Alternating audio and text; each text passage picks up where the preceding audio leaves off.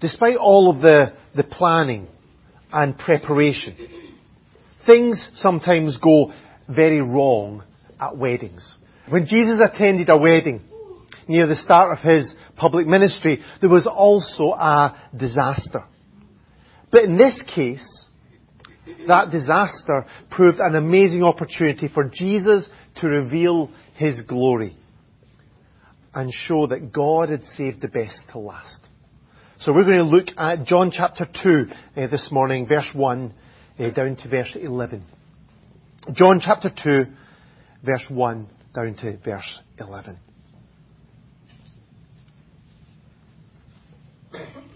On the third day, a wedding took place at Cana in Galilee. Jesus' mother was there, and Jesus and his disciples had also been invited to the wedding. When the wine was gone, Jesus' mother said to him, "They have no more wine." "Dear woman, why do you involve me?" Jesus replied, "My time has not yet come." His mother said to his servants, "Do whatever he tells you." Nearby stood 6 stone water jars, the kind used by the Jews for ceremonial washing, each holding from 20 to 30 gallons. Jesus said to the servants, "Fill the jars with water." So they filled them to the brim. Then he told them, "Now draw some out and take it to the master of the banquet." They did so, and the master of the banquet tasted the water that had been turned into wine. He did not realize where it had come from, though the servants who had drawn the water knew. Then he called the bridegroom aside and said, "Everyone brings out the choice wine first, and then the cheaper wine after the guests have had too much to drink. But you have saved the best till now." This is the first of his miraculous signs Jesus performed at Cana in Galilee. He thus revealed his glory, and his disciples put their faith in him. Throughout the 4 Gospels, there's something like 35 miracles of Jesus recorded.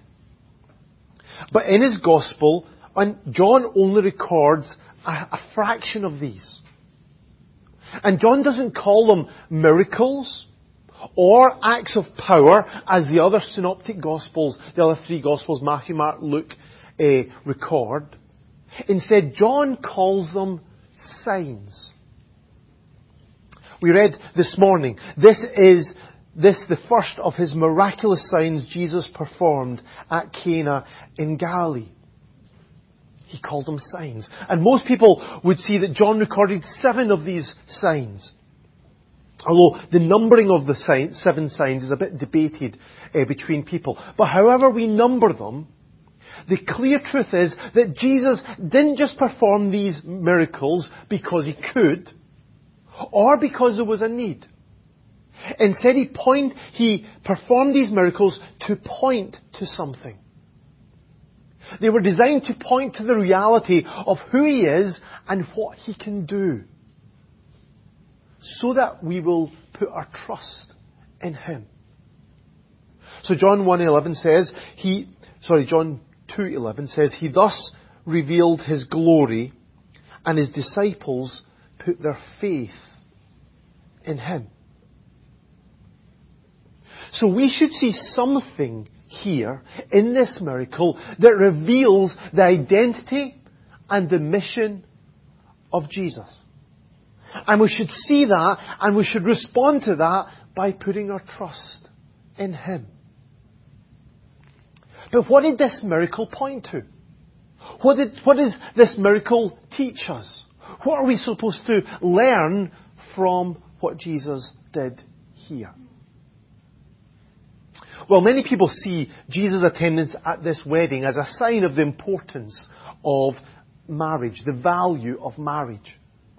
And certainly, marriage is a wonderful gift from God. And I'm not just saying that because Lorna's here. God designed marriage to bless us. He created Eve and gave her to Adam because he recognized that it's not good for the man to be alone. And God instituted marriage to provide us with partnership and with intimacy and with security and with love. So Genesis chapter 2 verse 24 says, "For this reason a man will leave his father and mother and be united to his wife, and they will become one flesh." And Jesus in his teaching, he emphasized this truth.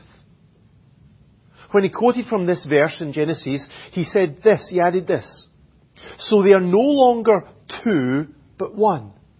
Therefore what God has joined together, let man not separate." Jesus reiterated the value, the sanctity of marriage. And so Jesus was willing to attend this wedding because it was a celebration of something good, something God-given, something God-honouring. And in the Jewish custom, boy, they knew how to celebrate. Have you ever attended a wedding and you thought it just went on forever and ever? You ever been at a wedding like that? Well, just be glad you didn't go to weddings in those days. In the evening of the day fixed for the wedding, the bridegroom and his friends, they would go to the bride's house. There, he would collect his bride and bring her back to his or his parents' house in a noisy procession with singing and with music and with dancing. And at the house, there would be a marriage feast. Then it would be followed by the marriage ceremony itself. Then it would be followed by a whole week of wedding festivities, when the bridegroom was expected to provide all of the food and all of the drink for all of his guests. A whole week of wedding party. But Jesus wasn't just celebrating this marriage because it was a gift from God. He was also pointing to something far greater than that. The Old Testament describes the relationship between God and the people of Israel like a marriage. There's lots and lots of verses about this, but one of them is Isaiah 54:5. It says, "Your Maker is your husband. The Lord Almighty is His name." That's why when the nation of Israel rejected God and went and worshipped all of the false gods, that's why God accused them of adultery. Because the relationship was supposed to be like the faithfulness between a husband and wife. So that's what the Old Testament describes as the relationship between God and Israel. And it broke down because of the sin of Israel. But when Jesus came, He came to restore this relationship, but even greater way. So the church is described as the bride of Christ.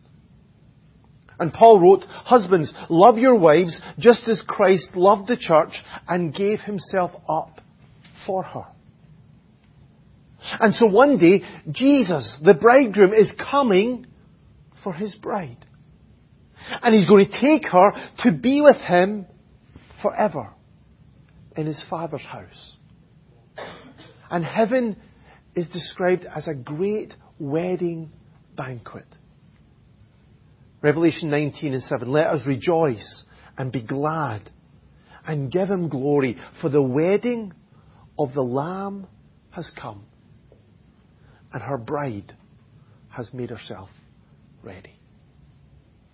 So in performing His first miracle at this wedding, Jesus was pointing to the amazing reality of this wonderful relationship that we've been called into as His church.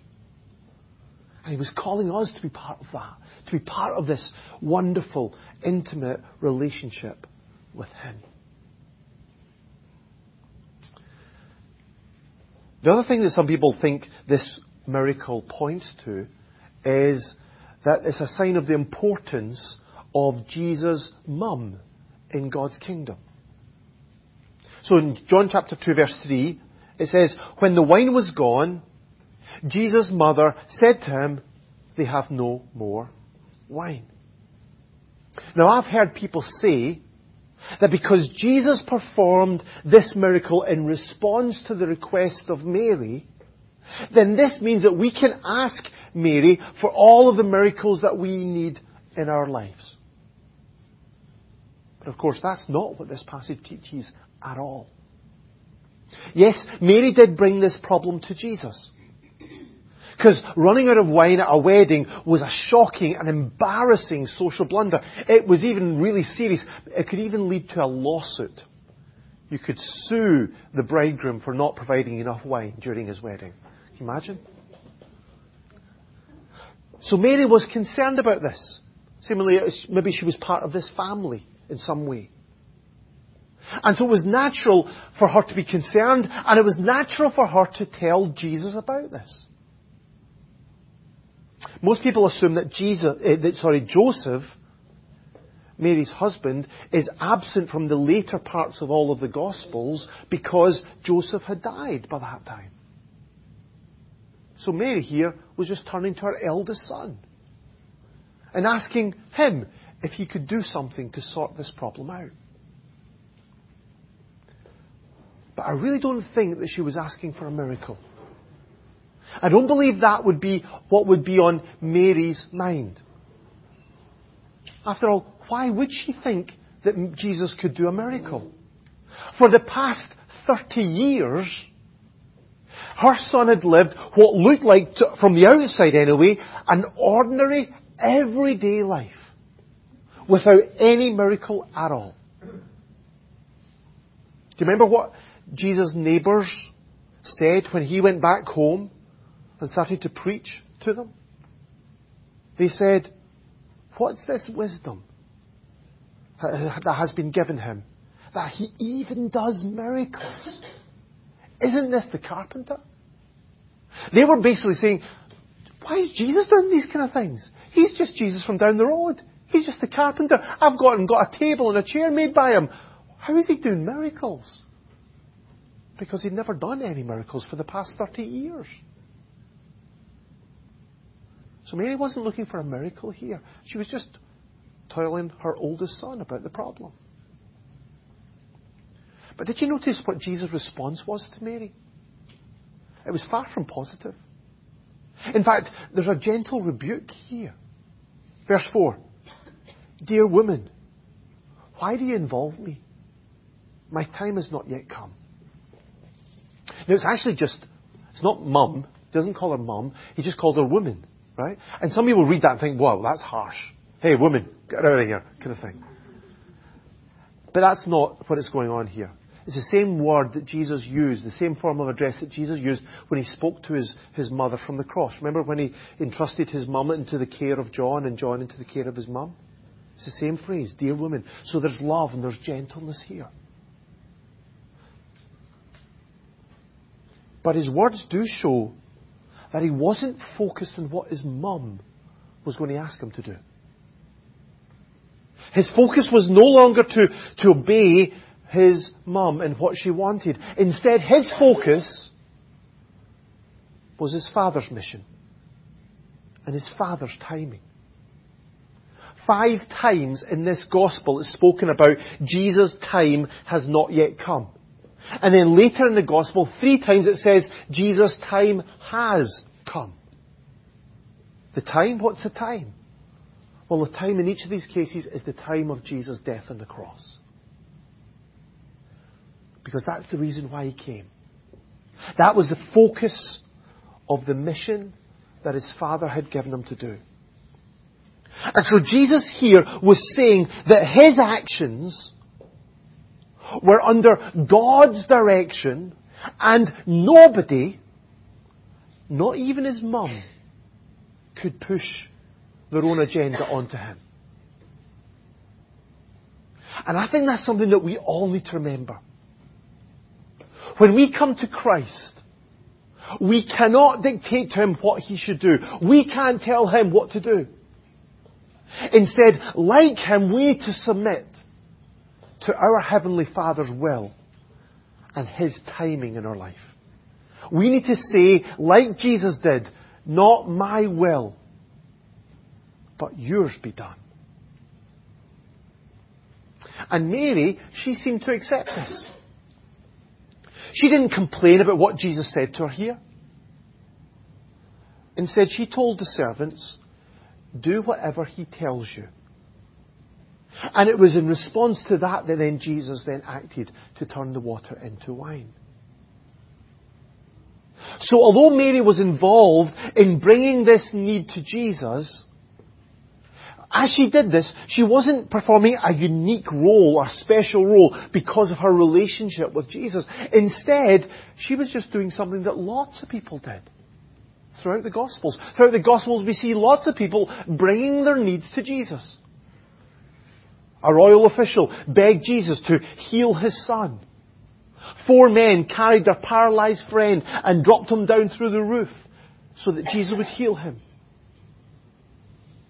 Jairus begged Jesus to come and to heal his dying daughter. So instead of pointing to the special relationship that Mary had with Jesus, this simply points to the privilege that every believer has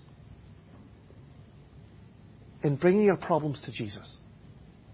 Listen to how a guy called Don Carson puts it about when he tries to describe Mary's role.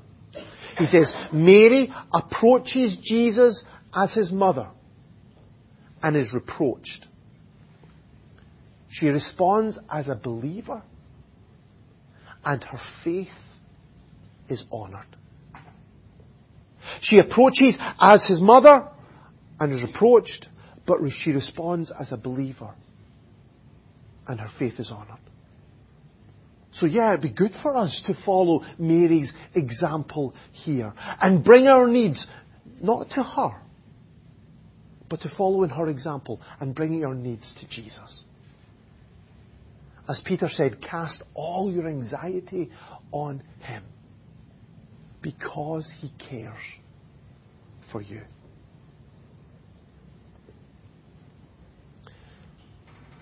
But still we need to ask, why did Jesus change water into wine? Yes, it was a deeply embarrassing situation for the family. But why did Jesus choose this situation to perform his first miracle? I'm sure there must have been many deeply troubling, difficult situations that Jesus had faced for the last 30 years of his life. So why did Jesus choose this miracle, this time, to perform this miracle? What is supposed to teach us here? Well, some people take this to prove that Jesus approves of their drinking habits. You know? Well, Jesus turned water into wine, so it's okay to drink. Don't think that was what Jesus was doing here at all. In Jesus' day, the alcohol content of wine was much less. Wine was not distilled, instead it was diluted. 2 or 3 parts of water to 1 part wine. So it's highly unlikely that drunkenness was part of this wedding celebration. In fact, one of the roles of that master of the banquet was to ensure that everybody, all of the guests would enjoy the party, but wouldn't get drunk. So drunkenness is not what this is about. And again, the Bible warns us again and again of the dangers of alcohol abuse. It warns of the violence that it encourages. So it says, wine is a mocker, and beer a brawler. Whoever is led astray by them is not wise. Also warns of the poverty that it causes. He who loves pleasure will become poor. Whoever loves wine and oil will never be rich. And it also describes the disastrous consequences of drunkenness in a number of people's lives. For example, in Noah's life or in Lot's life from the Old Testament. If you want to have a look at it, you can see the absolute mess that drunkenness caused in their family. And so the Apostle Paul wrote, do not get drunk on wine, which leads to debauchery. Instead, be filled with the Spirit.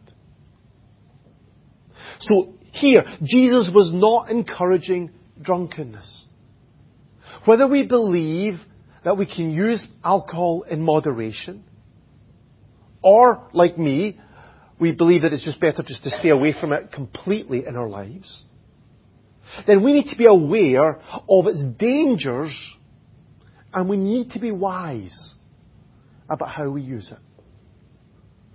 And Jesus would want to encourage us and help us to be wise, not to abuse alcohol. So why, if alcohol is so dangerous, why did Jesus turn water into it? Why did he turn water into wine?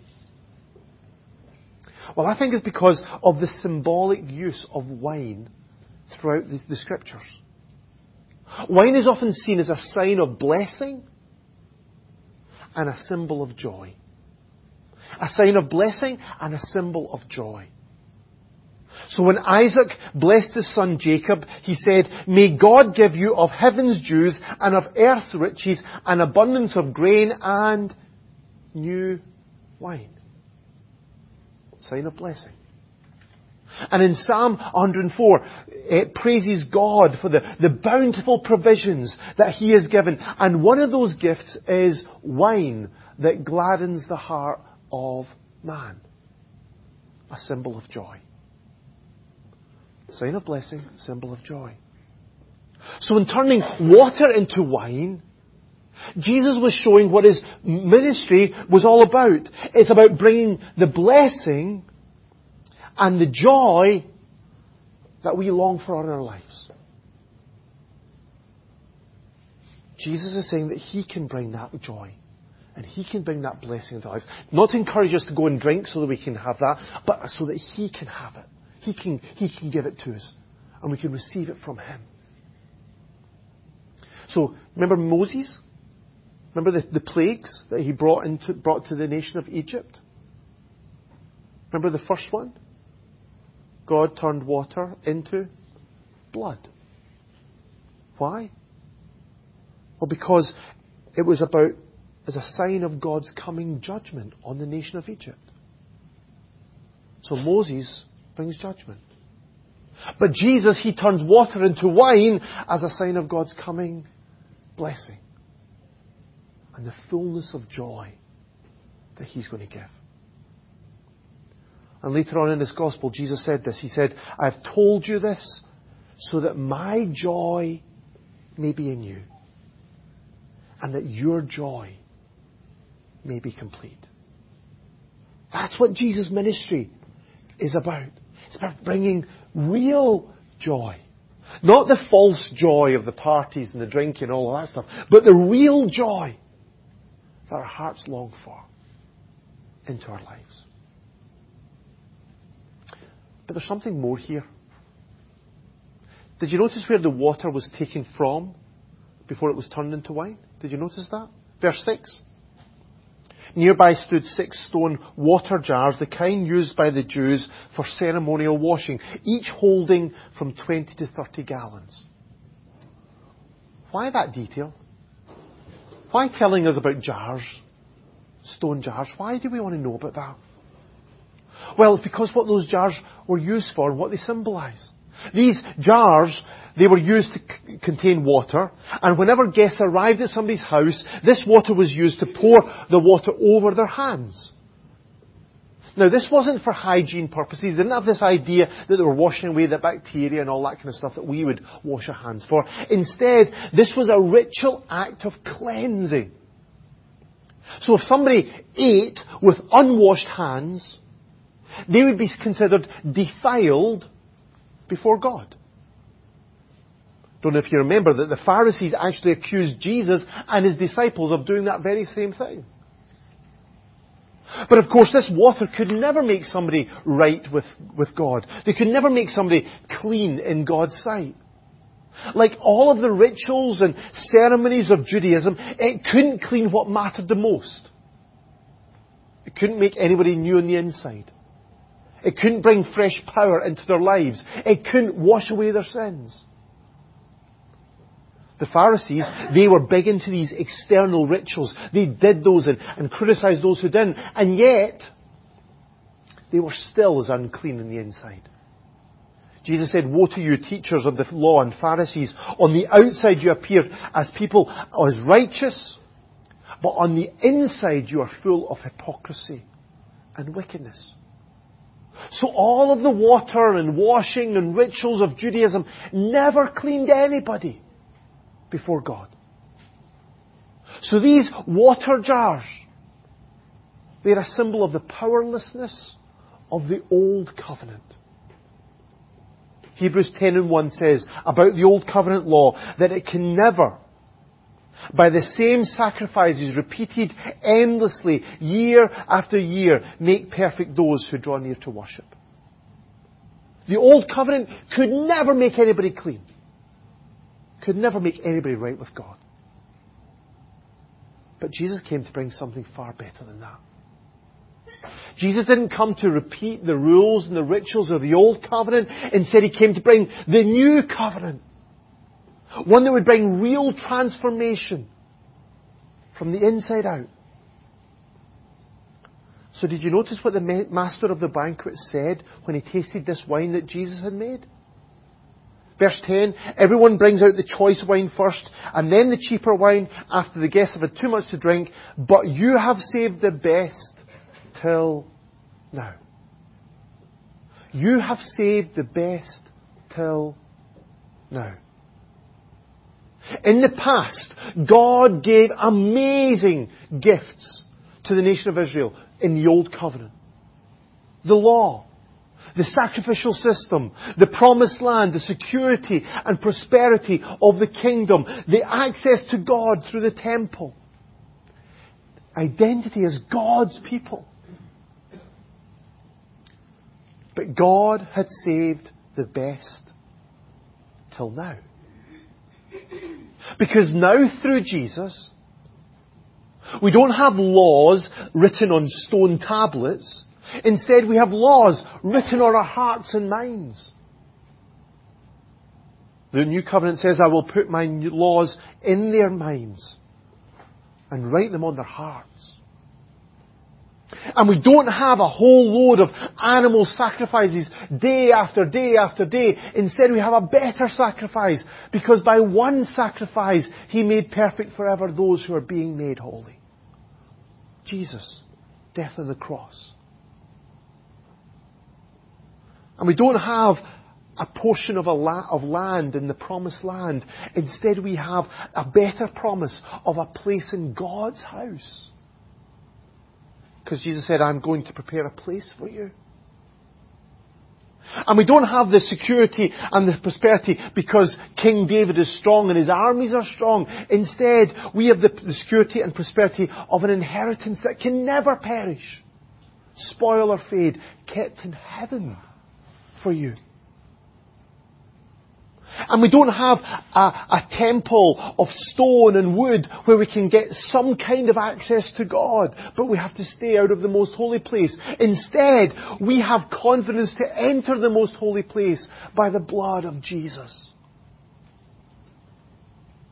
And we don't even just have the identity of being God's people, because we are all sons of God through faith in Christ Jesus. What Jesus was bringing was better than anything that had come before. God had saved the best till now. And that's what we've been celebrating this morning in our communion time. Remember how Jesus said, this cup is the new covenant, which is in my blood, which is poured out for you. This cup is a cup of blessing and joy for us. But of course it only comes to us because Jesus willingly took that cup of suffering and death on the cross. So this is the first miraculous sign in Jesus' ministry. This is the revelation of Jesus' glory. His attendance at a wedding pointed to the wonder of the day when Christ will come back for His bride. His rebuke to His mum pointed to the reality that Jesus came to finish the work that His Father had given Him to do. And His miraculous transformation of that water into wine, into the best of wine, pointed forward to the fact that God had saved the best till now. That Jesus came to release us from the rules and the rituals and the condemnation of the old covenant. And to bring us into the forgiveness and the freedom and the fullness of joy of the new. So God's call to us today is to respond as the disciples did. And it's simply to put our faith